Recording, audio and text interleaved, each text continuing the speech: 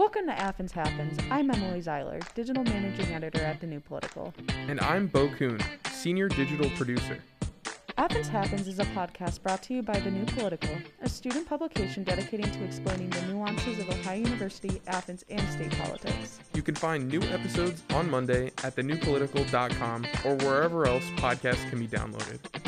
In this episode, we sit down with Damon Crane, a local political figure and activist who has run for public office both in 2019 and the 2021 election, about his history at Athens and his outlook for Athens politics in general. Hi, Damon. How are you? Good, Bo. How are you doing? I'm doing good today. Excellent. So what made you decide to run for government in Athens? Well, for about 23 years before I ran for mayor in 2019, I had been doing community organizing work basically since I was in high school.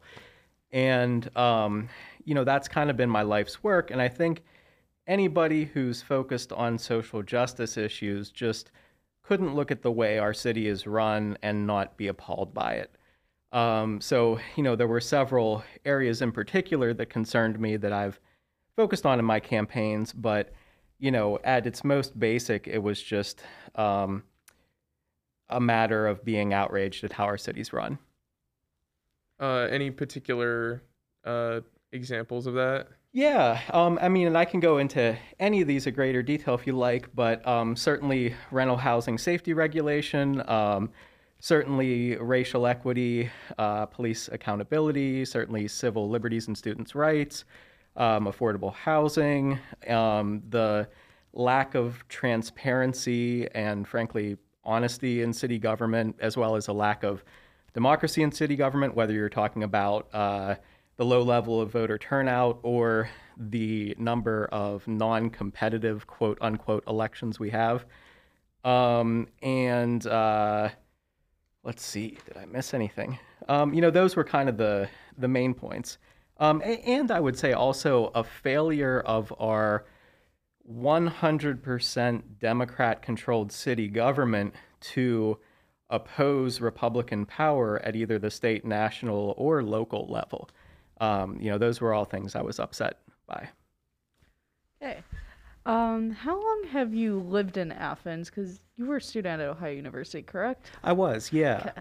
So I actually first moved here for an organizing project shortly before I turned 20 in the summer of 1999. And that was actually a project where I had founded a group that educated area public high school students on their little-known First Amendment rights to produce their own print media distributed at school without having to give school officials editorial control. Legally, students have had the right to do that since the late 60s, but their school officials don't tend to tell them about it. So the role of my group was to get them that information and then kind of support them in the struggle to make their voices heard. And I had been attending community college in Pittsburgh, which is roughly where I'm from. And so since I was going to come here to do that project, I transferred to OU at that time. And then I stayed here until 2009, almost 10 years to the day. And then my wife and I moved back to Athens in 2016. So altogether, it's 15 years now. Okay. And can you also describe I just used past tense. Can you also describe some more stuff that you have done in the community? You touched on, which it was really interesting to learn that you came to Athens initially to help students in the local high schools. I never knew that. So yeah, my initial background is in student organizing. The first real organizing project I ever did was when I was a high school student myself, and I organized kind of a public access, democratically managed magazine, which then led to the organization that I described a few moments ago, which was called Free Student Press, which was, we snuck around to do what we did at my high school because we didn't know we had any legal protection because our school officials had lied to us and said we didn't. So when I learned that students, in fact, did have that legal protection, that was when I created that group. And so then, so I basically moved from peer organizing, doing high school student organizing as a high school student myself, to then facilitating high school student organizing as a college student, then doing campus organizing at OU and kind of community organizing from there. But yeah, there's been a lot. I mean, when I was putting together my campaign website this year, I tried to have a section called My Record where I at least did like a highlights reel. And I never had time to finish it because, I mean, it's been 25 years of just constant work. And so, yeah, it's a long list. I mean, I've kept track of the newspaper coverage of it. Over 250 news articles have been written about my work. It's been the subject of about 100 pieces of my own writing. So there's been a lot, but if you like, I could give some highlights. Yeah, that sounds good. What makes most sense, chronological or reverse chronological? You do however you feel. Well, you know, the reverse chronological would start with the present, and there's been a lot of attention to present stuff lately, so maybe I'll start in the past. So I did mention that the group Free Student Press, and really when I launched that, there was almost immediately a big controversy that lasted 4 months where the administration of Nelsonville York High School was trying to destroy a student publication called Lockdown. And through my organization's support of the Nelsonville York students, they ultimately were victorious. Their principal was forced to resign. It was like a big controversy, front page news for about 4 months. But from there, probably the next biggest highlight was in 2002, I exposed OU administrators who were violating federal law for probably about 5 years in order to hide from students and employees campus sexual assault statistics, reporting procedures, and survivor support resources at a time when there were actually more rapes being reported in OU's dorms than at those of any other college or university in Ohio. OU, to sweep it under the rug, was actually violating the Clery Act, which is a federal law for not only reporting campus crime, but also making students and employees aware of how to report it and what resources there are, both in terms of crime prevention and survivor support. Do you remember like exactly what that entailed? Because I'm kind of interested in that one, because that's something that's still OU has a problem with to this day, is being like one of the highest schools in Ohio, at least, with the sexual assault rate. Yeah, I mean, this is unfortunately a really sordid story that never got the media attention it should have. Basically because local media at the time, as well as the Columbus Dispatch, essentially refused to report on it, refused to investigate it. But it all started in January of 2002, at the beginning of what was at that time winter quarter, before OU switched to semesters. There was a 8-day period where there were 2 rapes reported on campus and 1 homophobic attack on a lesbian student. And so, you know, I was a member of student activist groups at the time, and we were all very frustrated that the messaging coming from the university in response to that was, well, people, quote unquote, you know, shouldn't walk alone at night, first of all, disregarding the fact that in all of these cases it was women who were attacked, apparently by men. And also that, you know, people should be careful not to drink too much. So we really interpreted it as victim blaming. And so a lot of people were dissatisfied with that, wanting to push back against that messaging. And so a group of us just started doing a little more research. And it was actually an Athens News article that mentioned the Clery Act and mentioned what its requirements were, namely that every year, I believe it's October 1st is the deadline, any school receiving any federal funding is required to publish and distribute its annual campus security report, which includes all the stats, all the, you know, the information that I mentioned earlier. And schools, at least at that time, I assume this is still the case, were required to either give every student and employee a copy of the full report or to send a notice with a link to where they could get the full report online and a postcard, telling them where to find it. And we were like, wow, that's interesting. OU's never done any of that in any of the years that any of us have been enrolled here. So it was very bizarre that the newspaper reported the requirement without investigating to see whether OU was in compliance with it. But we investigated that and discovered that OU had been in violation. And basically, the issue of Clery Act compliance got wrapped into, cultural issues of, normalizing this violence and blaming victims and kind of pushing back against all of that. So student activists, myself included, we ultimately organized a 300-person student walkout that culminated in a rally on College Green that lasted for about 2 hours. It was an open mic rally. It attracted statewide media attention. And even though there was never adequate reporting of OU's Clery Act violations, the attention that walkout attracted ultimately forced OU into compliance with the Clery Act, and was also instrumental in several other things. That year, the Student Senate president, a woman named Catherine Smith, got administrators to commit to agree to establish a campus women's center.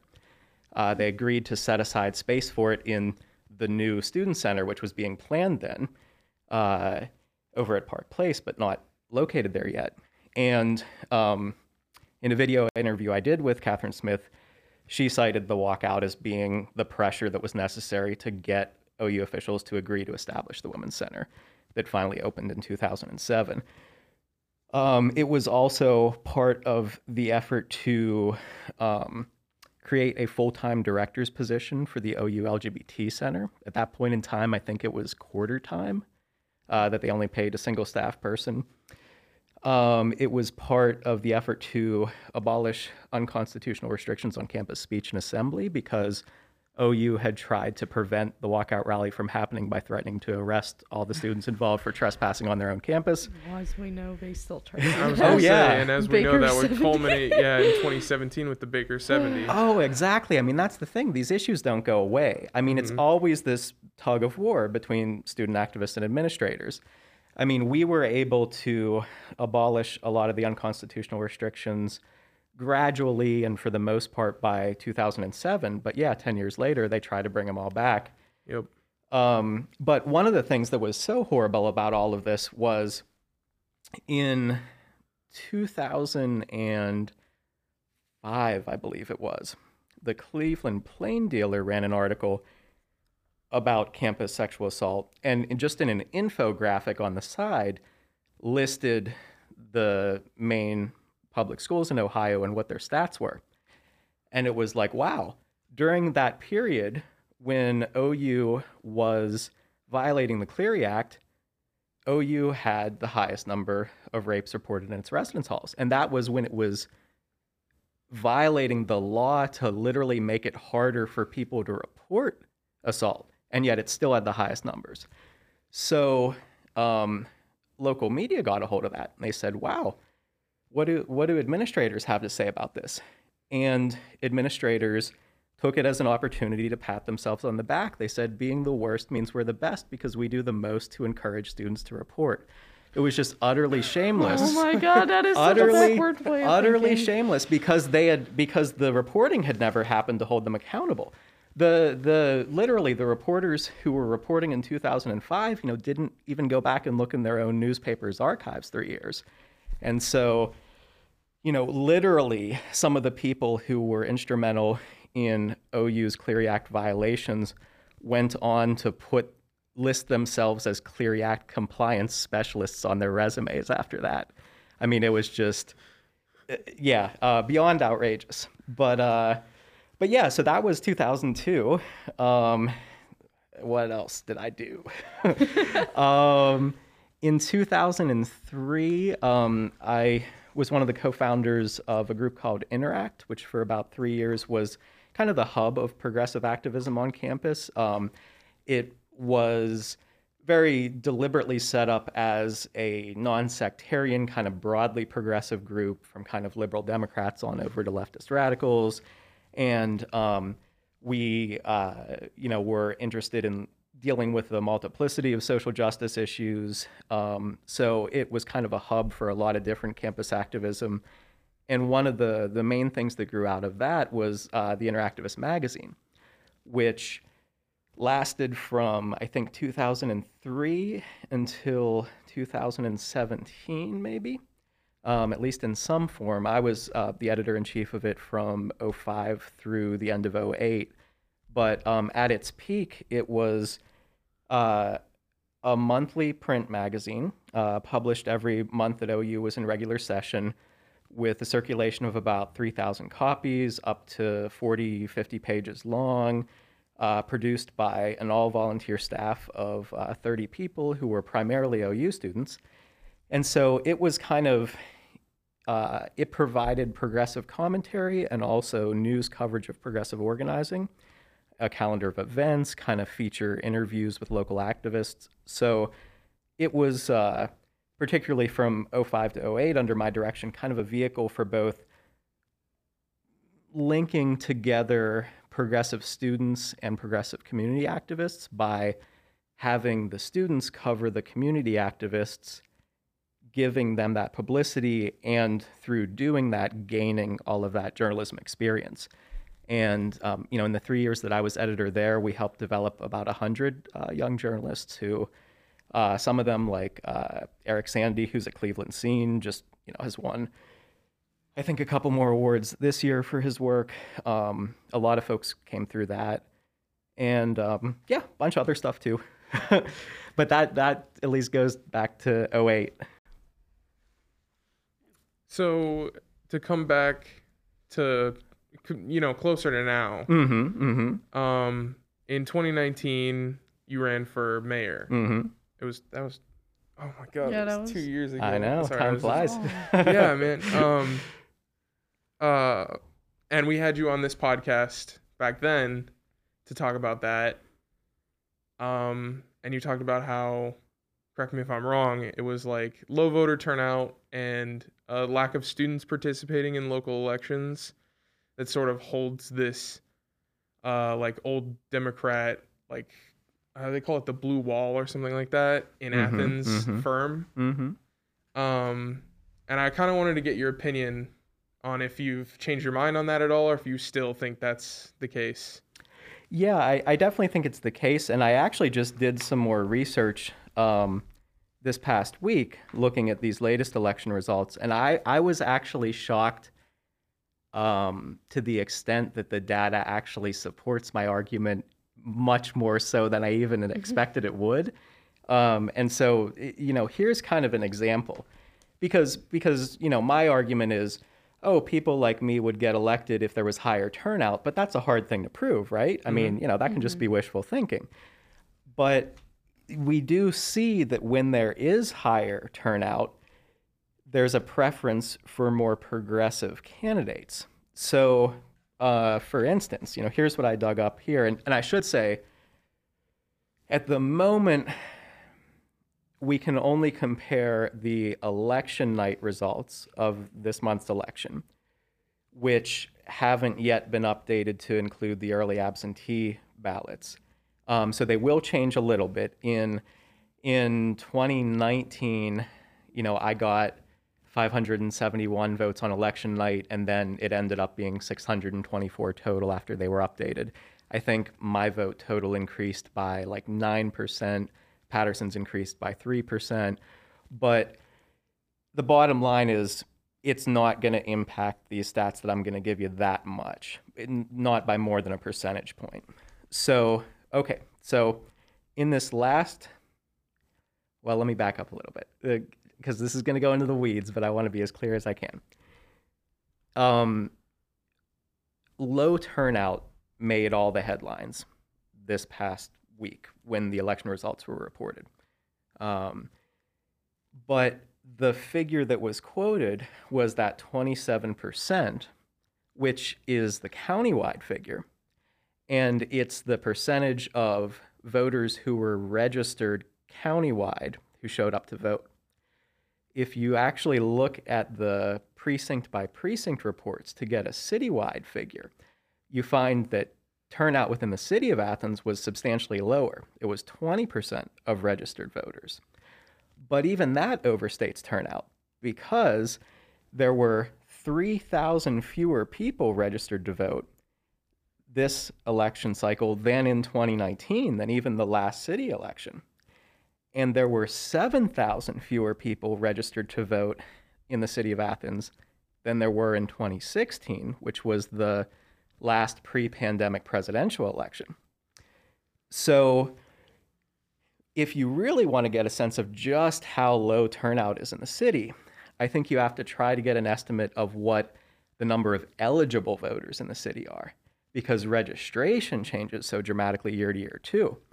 So in January of this year, Reuters estimated that in 2020, the nationwide voter registration rate was 86% of eligible voters. So if we assume that that was also the case in 2016, more or less, and in 2016 there were 19,420 registered voters in the city of Athens.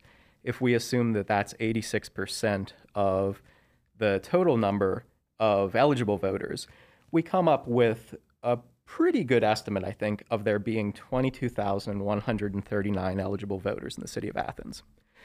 So of that 22,000 plus eligible voters, only 2,457 people voted in this month's election. So as a percentage of eligible voters, turnout was only 11%, which means that the big winners got the support of all of 8% of eligible city voters. It's just such a tiny sliver of our local population that determines who runs our city. So, okay, so that's how low turnout is. Why do I think people like me would do better if we had higher turnout? Well, the last time we had turnout above 5,000 people in the city of Athens, and there was a Democratic Socialist on the ballot, Athens city voters chose Bernie Sanders over Hillary Clinton nearly 3-1. He got 74% of the Democratic primary vote, compared to Clinton's 26%. Now, we can also compare that to the 2020 election, when turnout was almost half of that level, and who was really taken out of the equation were students, because OU was shut down because of the pandemic, so not even early voting during the month of April could happen for that primary on the part of students. So instead of there being 5,712 total voters in the 2016 primary election, and 4,243 of those voters voting in the Democratic primary, in 2020, turnout fell to just 2,697 total primary voters, with 2,529 casting Democratic ballots. And that dramatic decline in turnout, particularly among students, had a visibly conservative impact on the results.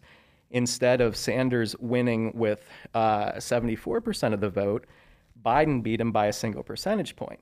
Biden got 45% to Sanders' 44%. So, if we look at this data, I really do think it supports the case that when we have higher turnout, particularly among students, it has a progressive impact on the results. And so when you only have 11% of city voters turning out in a city election, and when you look precinct by precinct and see that the vast majority of those votes are coming from the city's wealthiest homeowner neighborhoods, that's where the support for I think it's even unfair to call it the blue wall, because Democrat means something very specific in Athens city government that I think it doesn't necessarily mean nationally or at the state level. But yeah, I think that's why we have the policies that we have and the people that we have creating those policies.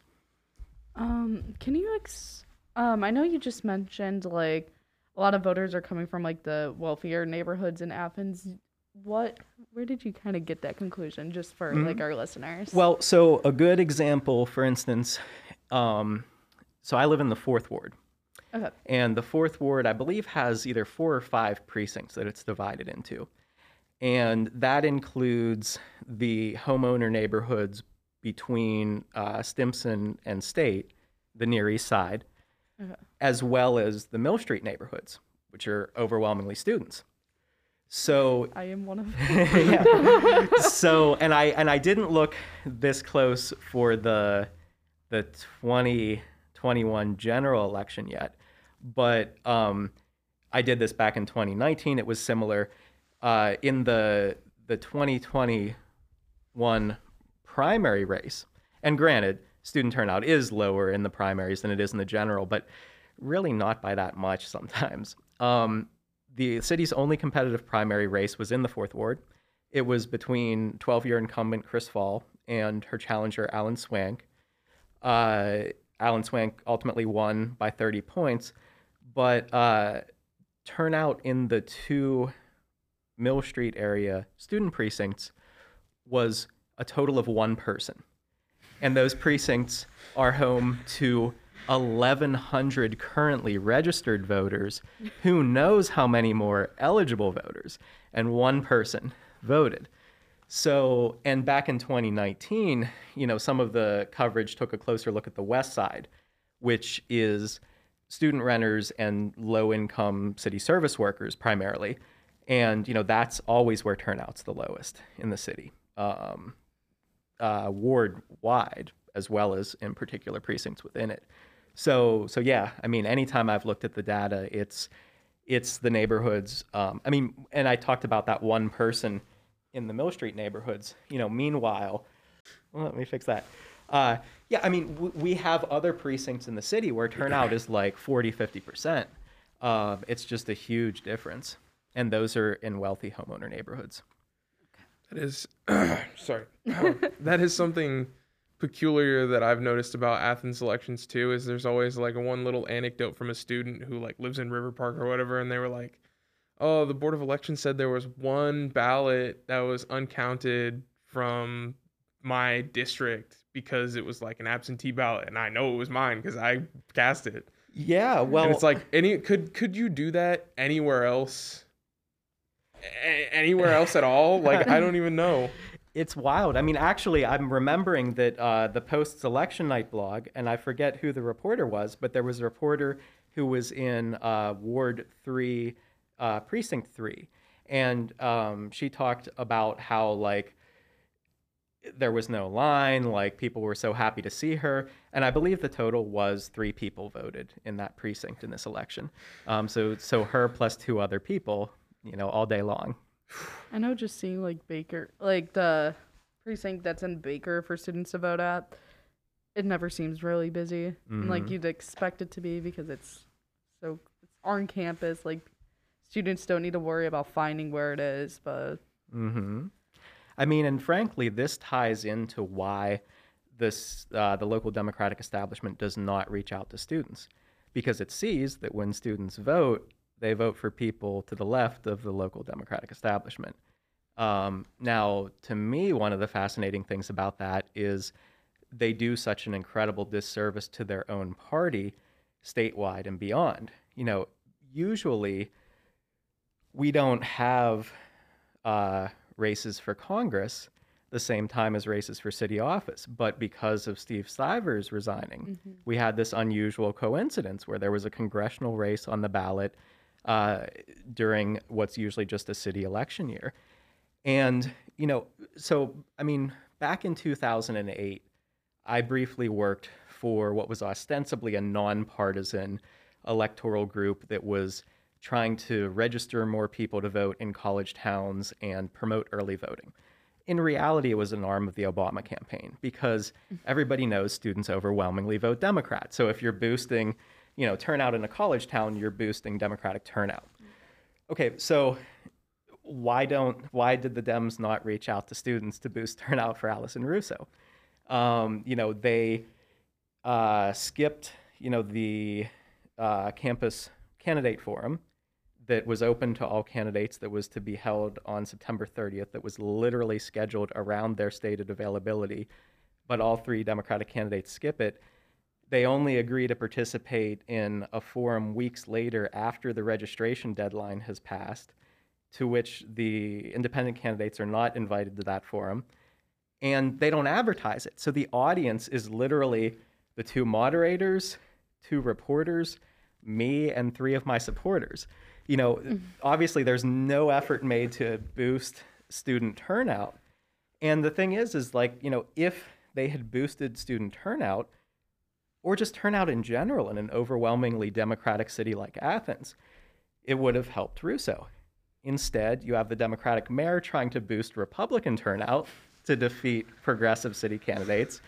So they choose, you know, this kind of Democrat in name only city establishment over the balance of power between Republicans and Democrats statewide, and also the impact that, you know, OU graduates have on that balance of power even beyond Ohio. I mean, you know, my argument is that, like, look, we have tens of thousands of young people coming through this, you know, city every few years. We know that when they vote, they overwhelmingly vote Democrat or for more progressive politicians. I mean, you know, I understand the reality that in the vast majority of races, the most progressive viable candidate is going to be a Democrat.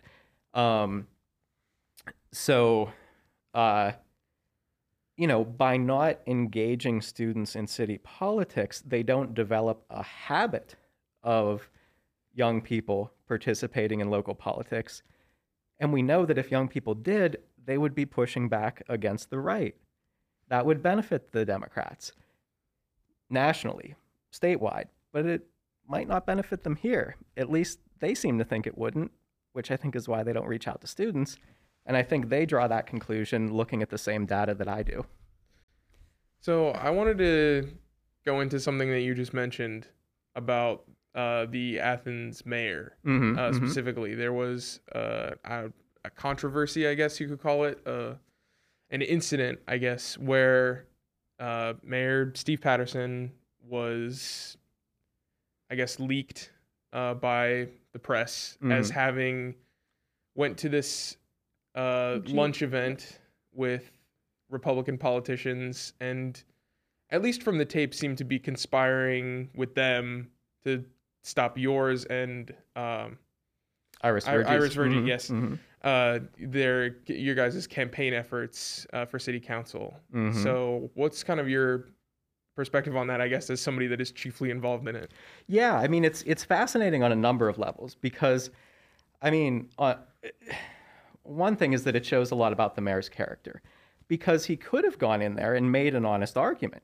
He could have said, look, this guy, Damon, this woman, Iris, they're to the left of me. That means I'm your lesser evil. I'm better by comparison. Vote for me. I mean, you know, I would have objected to that in other ways, but at least it would have been an honest argument. Instead, you know, he just went in there and regurgitated baseless far-right talking points. He tried to stoke their paranoia. You know, he claimed, when they asked, like, well, what are this Damon Crane guy's policies? He could have told them my policy proposals and they probably wouldn't have liked them.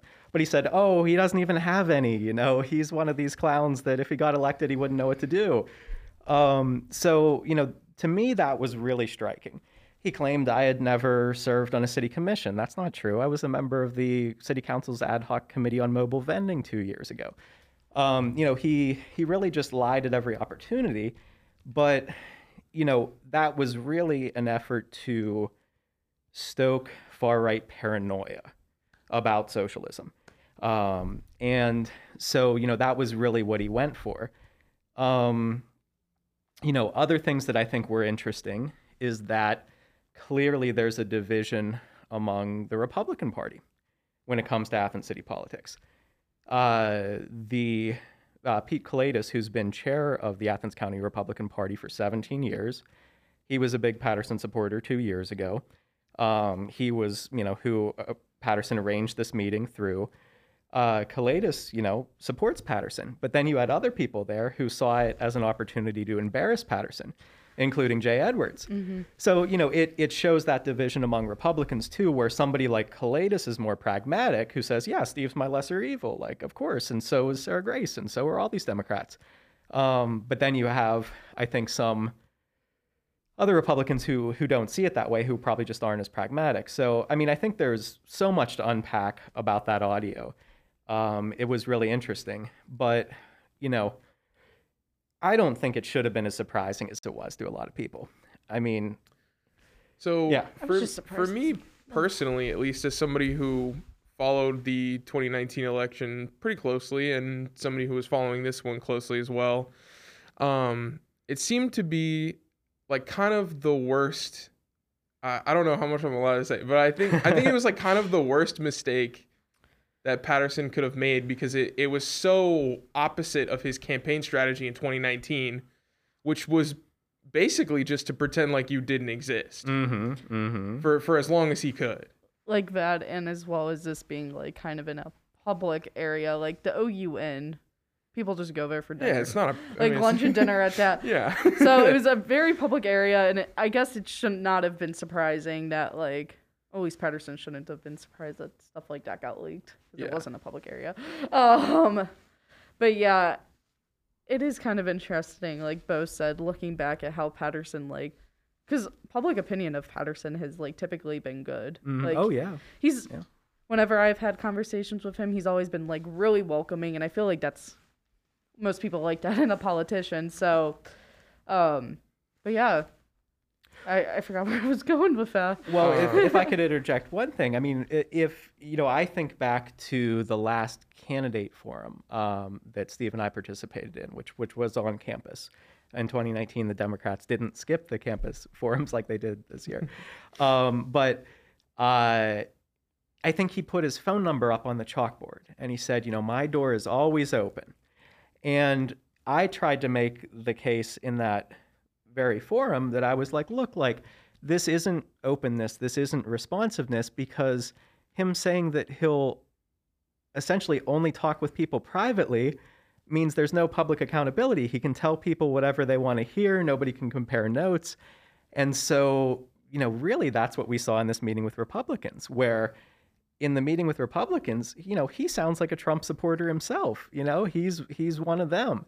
And that's obviously not the persona that he presents in meetings with progressives or when he's before city council. So, yeah, I mean, I think that was always his strategy, was I'm happy to talk to anyone as long as not everyone gets to hear it. I will say, like, I didn't go to council, I think 2 weeks ago. It was the night before the election. Mm-hmm. And I was with Cole Behrens, who's the associate editor at the Athens News. Yes. Had to figure out his position for a second. But when he went up to talk to Mayor Patterson, like, Patterson was kind of like, I hate saying it because it's like editorializing, but he was a lot less welcoming and stuff, and like willing to answer Cole's questions. And I asked him questions like immediately after, and he was different. Yeah. And it was kind of interesting to see, and only because like this is just after Cole like was writing articles and having them published about like the GOP luncheon. What was the other thing? Parks and Rec director. There was that as well. Well, the first council meeting after publicity of the leaked luncheon audio, Patterson told Cole that Cole was going to have to submit all future questions in writing because of I was inaccuracies. just going to bring that up. Yeah. Mm-hmm. And of course, he can't name inaccuracies. And I mean, when you talk about the things going so wrong for Patterson with this audio leak, his response to the Athens News was just as bad. I mean, like, not only is it like ethically and morally reprehensible, but it's just such bad strategy, right? Because like who does he think he is trying to use access as a bargaining chip and to like punish the media? Like, one, he's not Trump. His base doesn't hate the media. Like, this is a journalism town. Like, he's not gonna like win public sympathy by trying to punish Cole in the Athens News. Yeah. Also, there are two public newspapers. There are Exactly. two, and Cole works at both of them. Yeah. And so, Steve's not the Secretary of wanna- State. This isn't Washington, D.C. There aren't hundreds of reporters competing to scoop one another. Like, he can't do that. I will say, one of my roommates worked for the Dems, and she like kind of like when the Cole reports came out, she was like talking about how like Cole would go about like kind of trying to trip people up in questions, and which I don't know if you've ever been interviewed by Cole or how recently. Oh yeah, lots of times. Yeah. I should have figured it. I'm sorry. But like he's just asking questions. No one's really trying to trip you up, and it was kind of interesting to see because she's always been supportive of my work. But whenever like someone goes against like someone that I guess she like kind of works for, like her public opinion of like journalism and like the whole like process of doing it has changed. And I remember looking at her and I'm like, no, that's just he's not trying to trip people up. He's just trying to inform people and stuff. I think Two Cole, totally different things. I think Cole's interview style is a little bit more like aggressive. I think it's honestly more conversational depending on who he talks to. Yeah. Yeah. He's a people person. I mean, I would say, I mean, I would generally describe Cole as aggressive. I mean, I think that's a good, I think that's a good thing. I agree. And as a reporter, I mean, he's Cool. aggressive when interviewing me. He's aggressive when he's interviewing Patterson. I like to see that. But yeah, the fact that Steve thought he could play it that way to his benefit was just astounding, I thought, and it totally backfired on him. He just got embarrassed more in the Athens News. Corinne, and I never know if Corinne's last name is Colbert or Colbert. I don't know if either of you know. Colbert. But she had that excellent, editorial, just, really taking him to task. And then he had to give in and start and go back to actually giving interviews again. So, yeah, it's been interesting the last month and a half. I think another thing, just to wrap the Patterson thing up real quick, that I thought was interesting about that particular event was that he kind of overplayed his hand a little bit and revealed that he doesn't really think of student media as being real media, which was kind of shocking to me. That was kind of jarring. Because he always has the friendly mayor face when we're interviewing him, when we interact with him. He's always been. There's a course here at the university where you go to city council and you report on it, and that's the whole course. And he's always so compliant and very nice. And now looking back on it, it feels like he had the little kid gloves on when we were talking to him. Oh, I mean, that arrogant condescension is exactly like how he joined the Republicans in demeaning Iris Virgie as, a girl, quote unquote, and a bartender. That was all they needed to know about her. And then they're not journalists, they're students. I mean, I joke, and of course for me, the funny thing is according to Patterson, I have this, what was it, an ego bigger than this room. And I just always joke that you would think a former psychology professor would understand the concept of projection, because obviously Steve is a very, very arrogant, condescending person. And I mean, I've just, loved munching on my popcorn while I watch him self-destruct, frankly. Correct me if I'm wrong. You did do a little better in this last election, correct? Okay. It seems like it. At least the election night totals, I did better. As of right now. Mm-hmm. Yeah. Is there anything that you did differently this time around, and things that, if you decide to run again, that you would probably do different in the future? Oh, yeah, definitely. So things that I did differently this time around is, even going into this, I knew I wasn't going to be able to campaign as vigorously as I did in 2019. I didn't have as much money to spend. I didn't have as much time to spend. And there was only one other new independent in the race versus two in 2019. And also, I had a feeling that Iris and I weren't going to work together as closely as Chris and Ellie and I did in 2019. So, the fact that I ended up spending only 1/8 of what I spent in 2019, that I wasn't able to spend a lot of time registering new student voters, which Ellie and I did a lot of in 2019. I wasn't able to knock on as many doors as I did in 2019. And what was the other big thing I was going to mention? In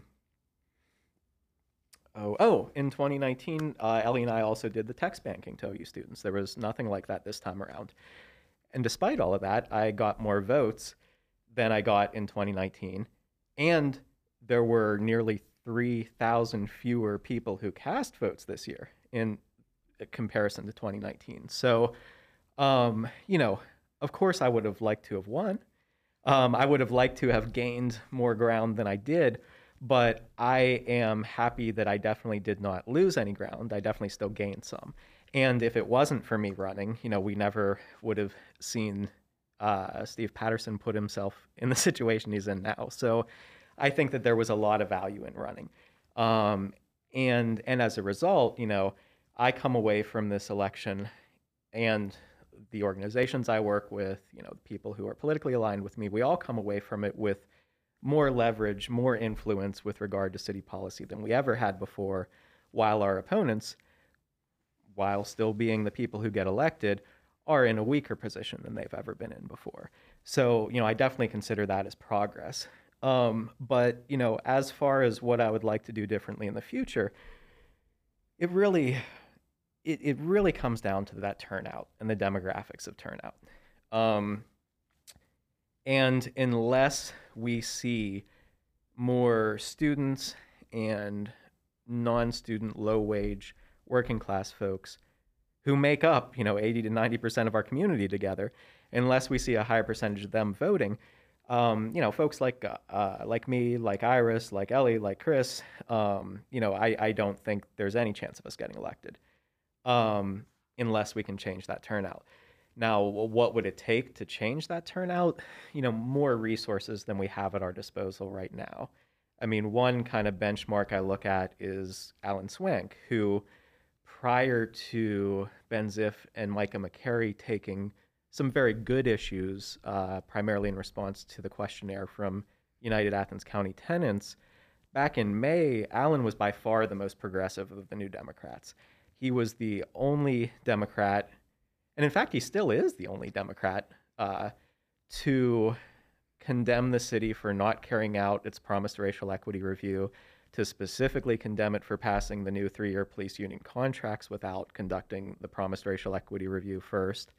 And he was also one of the first people, one of the first Democrats to come out in favor of banning source of income discrimination. He did all of that at his candidate forum, the League of Women Voter candidate forum, with Chris Fall back on March 23rd. And Alan won by 30 points. I considered that hugely encouraging. But Alan, he knocked on, according to him, he knocked on 600 doors. He got 186 votes. So to have that same success rate, because he's just running in a little ward, right? A citywide candidate would need 2,000 votes to win. That means they've got to knock on 7,000 doors if they have the same success rate as Alan. But if you're trying to reach out to people who aren't frequent voters, students, low-wage workers, you're not going to have that high of a success rate. So, you've got to knock on a lot more than just 7,000 doors, and that means, that's not something volunteers can do in their spare time. You would need the campaign funding to actually pay campaign organizers and canvassers. And so, folks like me, we just don't have those resources at our disposal right now. If we did, I think it would make a huge difference.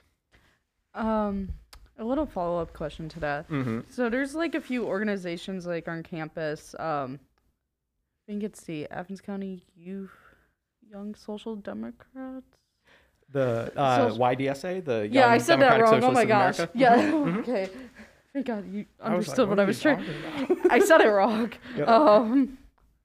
Yep. Would you ever have you ever had any contact with them and potentially, if you ran again, working with them? Because I feel like the college Democrats all are working with when they do with the county Democrats. Well, let me come back to that because that's okay. interesting. But yes, to your first question, yes. Actually, the OU chapter of YDSA endorsed me in this race, and some of their folks knocked on some doors for me.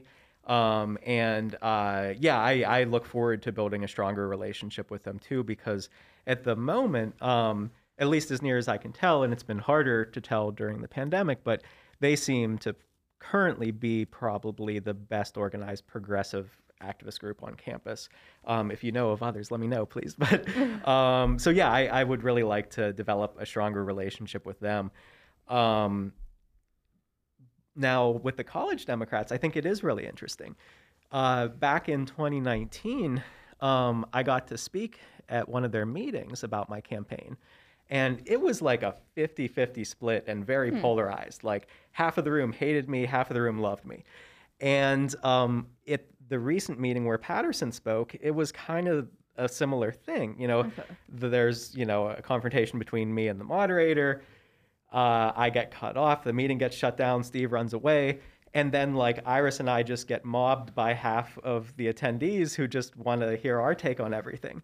So even among the college Democrats, I think there really is a split between folks who, I think, frankly, are trying to advance themselves through networking and ingratiating themselves to current city office holders who are Democrats. And then there are members who are more ideological Democrats, who are in favor of, at least more progressive policy than Steve Patterson represents. So I think that's interesting. Because even though I'm somebody who is to the left of the Democrats, I think it's even more noteworthy how far our local Democratic establishment is to the right of the Democrats nationally. That's fair.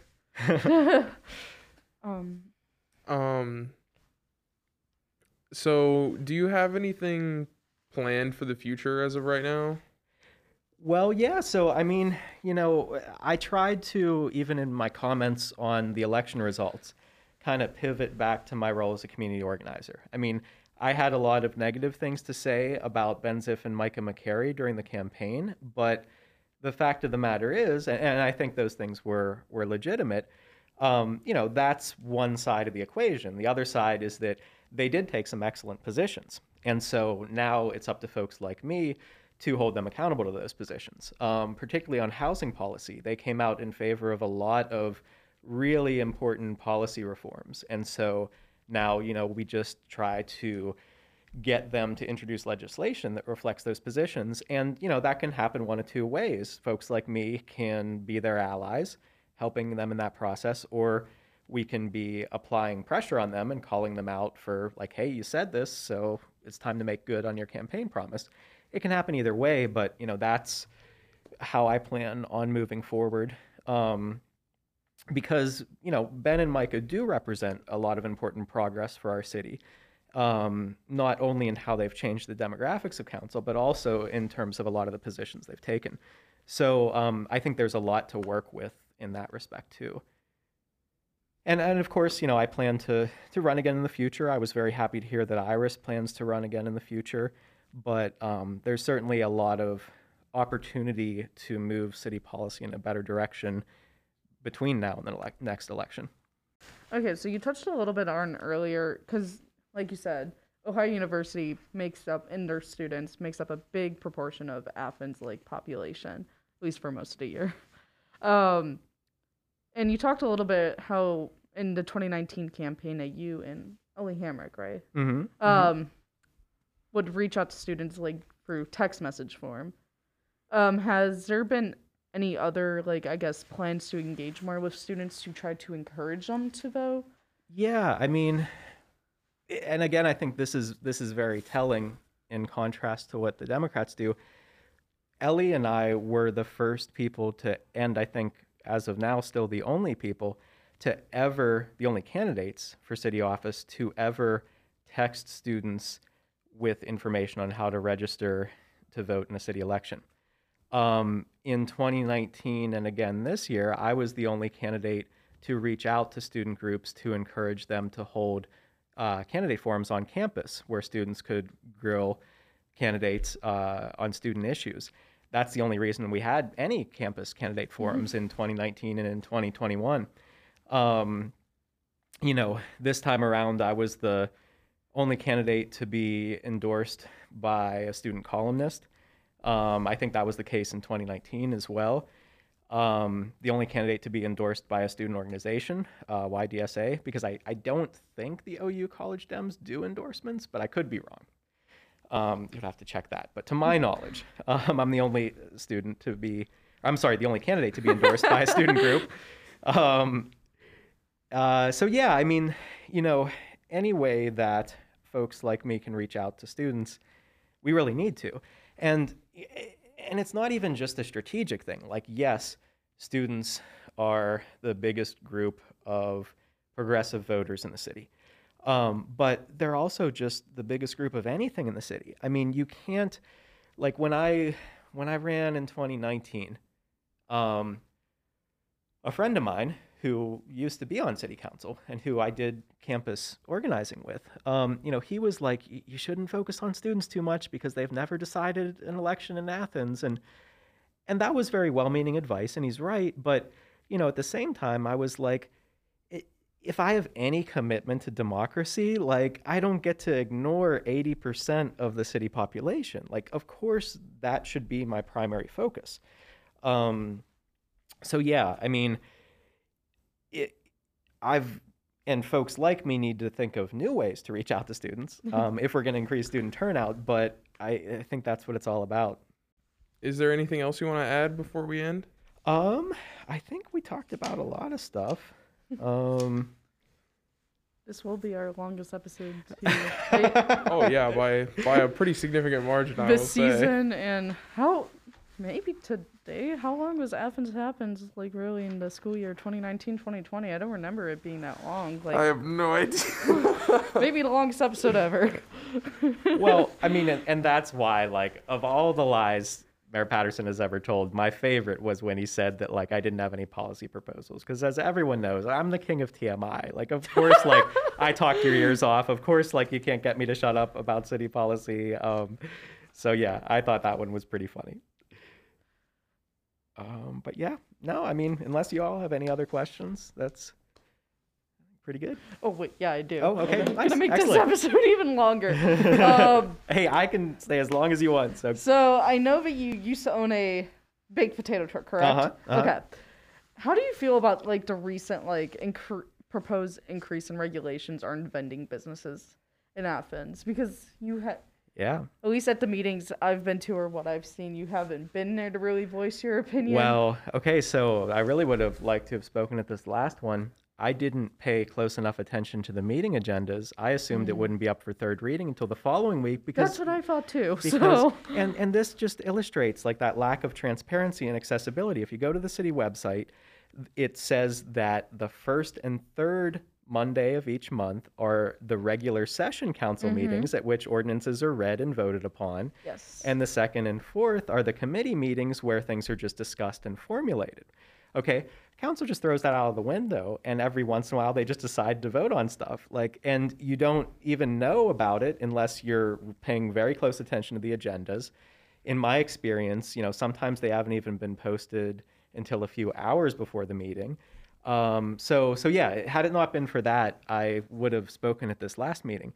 So, okay, so in 2018, I organized the Athens Mobile Vending Association, and then it came to represent 14 different local small businesses.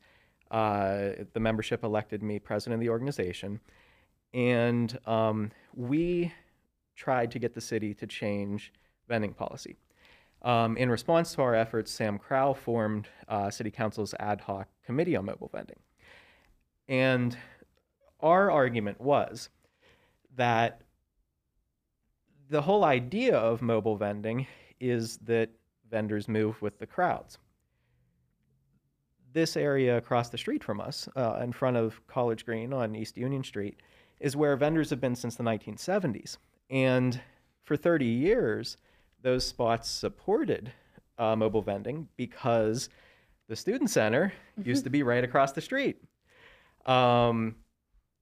Late night bar crowds used to be more in this area than concentrated all at the north end of Court Street. OU used to have a quarter system rather than a semester system, which meant that you had the whole month of May as part of the regular school year, which was the busiest month for vendors.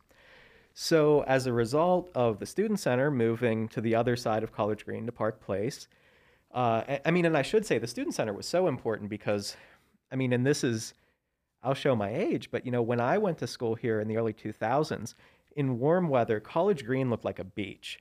It was packed wall to wall with people sunbathing, playing frisbee, listening to music, studying, talking on blankets, and eating lots of food from the mobile vendors.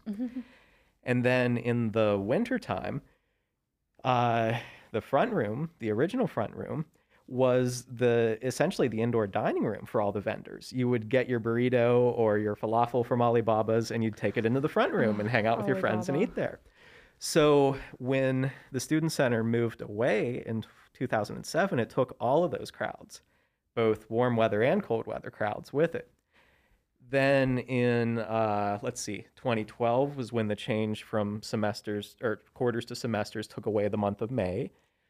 Then in 2013, when Mayor Patterson was in his previous role as a council member, he authored changes to the mobile vending ordinance that essentially took away reserved nighttime vending spots. And nighttime had been most of the business, particularly on the weekends, for vendors. So the way those spots have worked since prior to 2013, if you were a vendor, you rented a spot, you were the only one who could park in it round the clock. After 2013, you were the only one who could park in your reserved spot until 4 p.m. Then it went up for grabs. You could be there, but so could anybody else. So because of the waning business as a result of the student center moving, as a result of the bar crowds moving, as a result of losing the month of May, vendors needed to supplement their income by trying to do dinner events elsewhere, like at breweries or what have you. And then they'd come back to try to do late night and somebody would be in their spot. So their customers then couldn't count on them being there or not.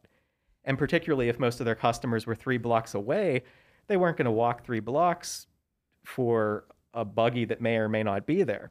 So it destroyed the customer base for mobile vendors. So by the time of 2018, we were like, look, like these spots that worked for all these decades just don't work anymore.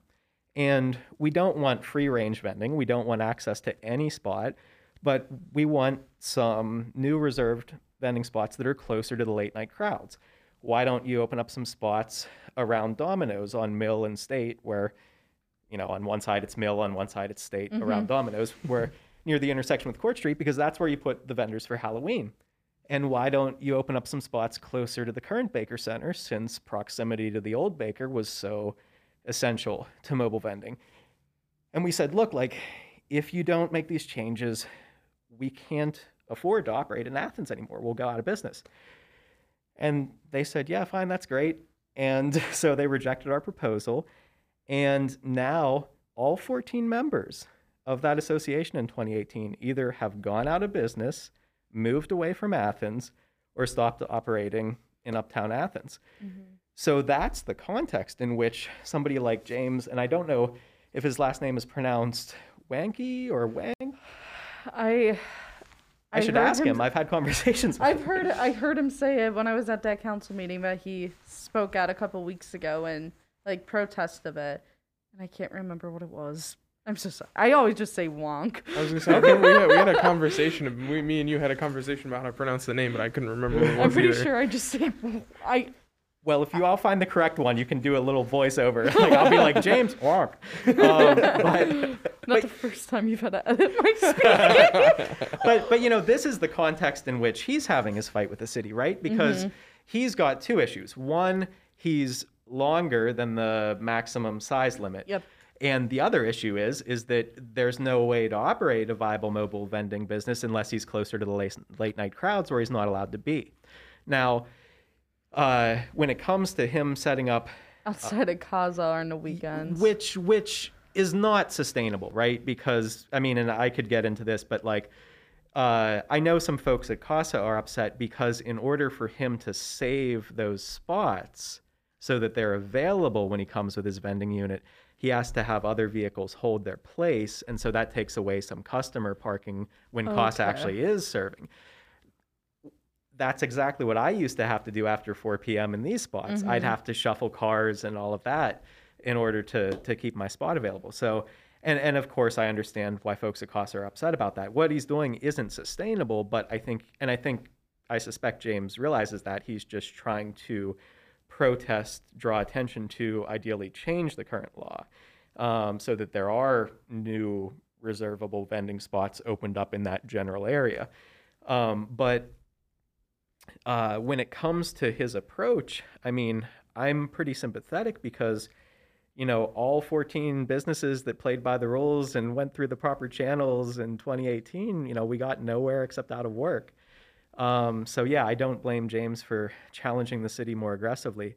When it comes to the length of his vehicle, if we had free range vending where mobile vendors could set up shop in any open parking spot, then it would make sense for the city to limit the length of a vending vehicle so that it fits in any spot. Mm-hmm.